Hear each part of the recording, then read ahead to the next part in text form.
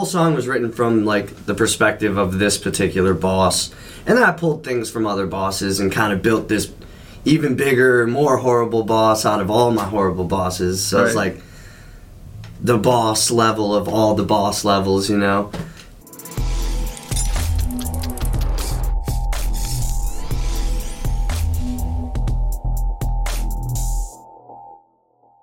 Boss Man, kind of definitely a theatrical song for sure, and it's got a kind of a different meaning from the first time I listened to it. So kind of give everybody what went into you making this about what it's about. I've had a lot of jobs. I'm not lazy at all. I work a lot. I usually have more than one job, but I pretty much hated them all to an extent, or especially at least that Langhaven job you've had over those last few years. Man, the boss on that job that sucks. Shit. That's awful. I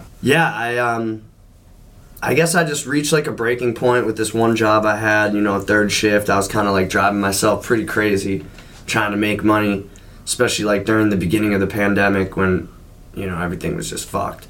And I just got fed up because I just realized like how much the dudes kind of sucked that were, you know, that owned the place. And it just kind of kicked off a whole thing one night where I dipped out of work. I like said I was going to be right back, and then I just ended up not coming back. And I went home and wrote that song about, you know, basically these dudes were artists, and then now they're just kind of like these sellout shitheads. And I was like, man, fuck this boss, and ended up quitting. And so I started writing like a fuck my boss type of song, and then I was like, this could be a lot cooler if I wrote it from his perspective, and just to get out of my like, oh, you know, I'm crying because my fucking job sucks. It's like everyone, no, so few people like their jobs. I don't really want to bitch about that. It's like I work, I get my paycheck, I go home, I make music or whatever. The whole song was written from like the perspective of this particular boss,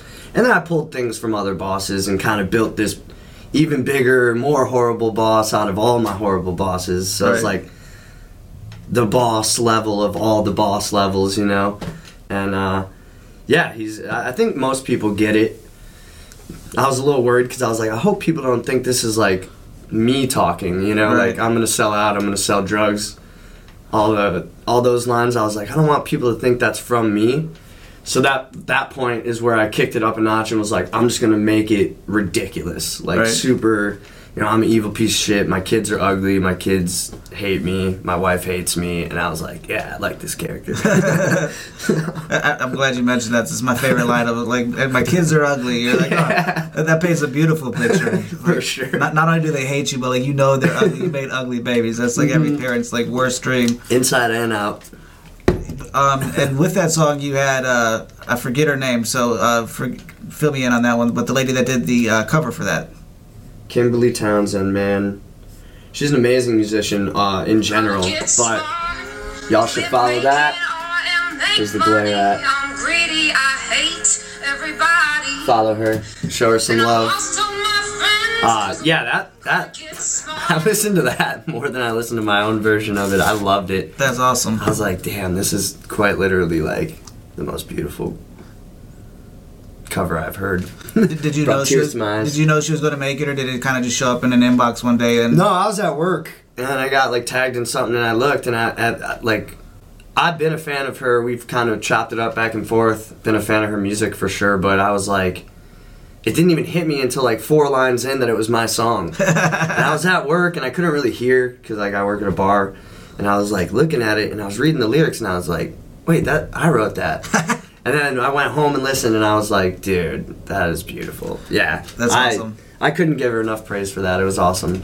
I really want a full version. Right. I'm like, hey, I could kick some money, go to the studio, record that. That'd be sweet. Have her come and, you know, you and Ty C and her. That would be sick. Put a cool blend together. Yeah, we've talked about, we've shot the idea of doing a song together. We're just kind of waiting. She's super talented. She's like she speaks multiple languages. I barely speak English.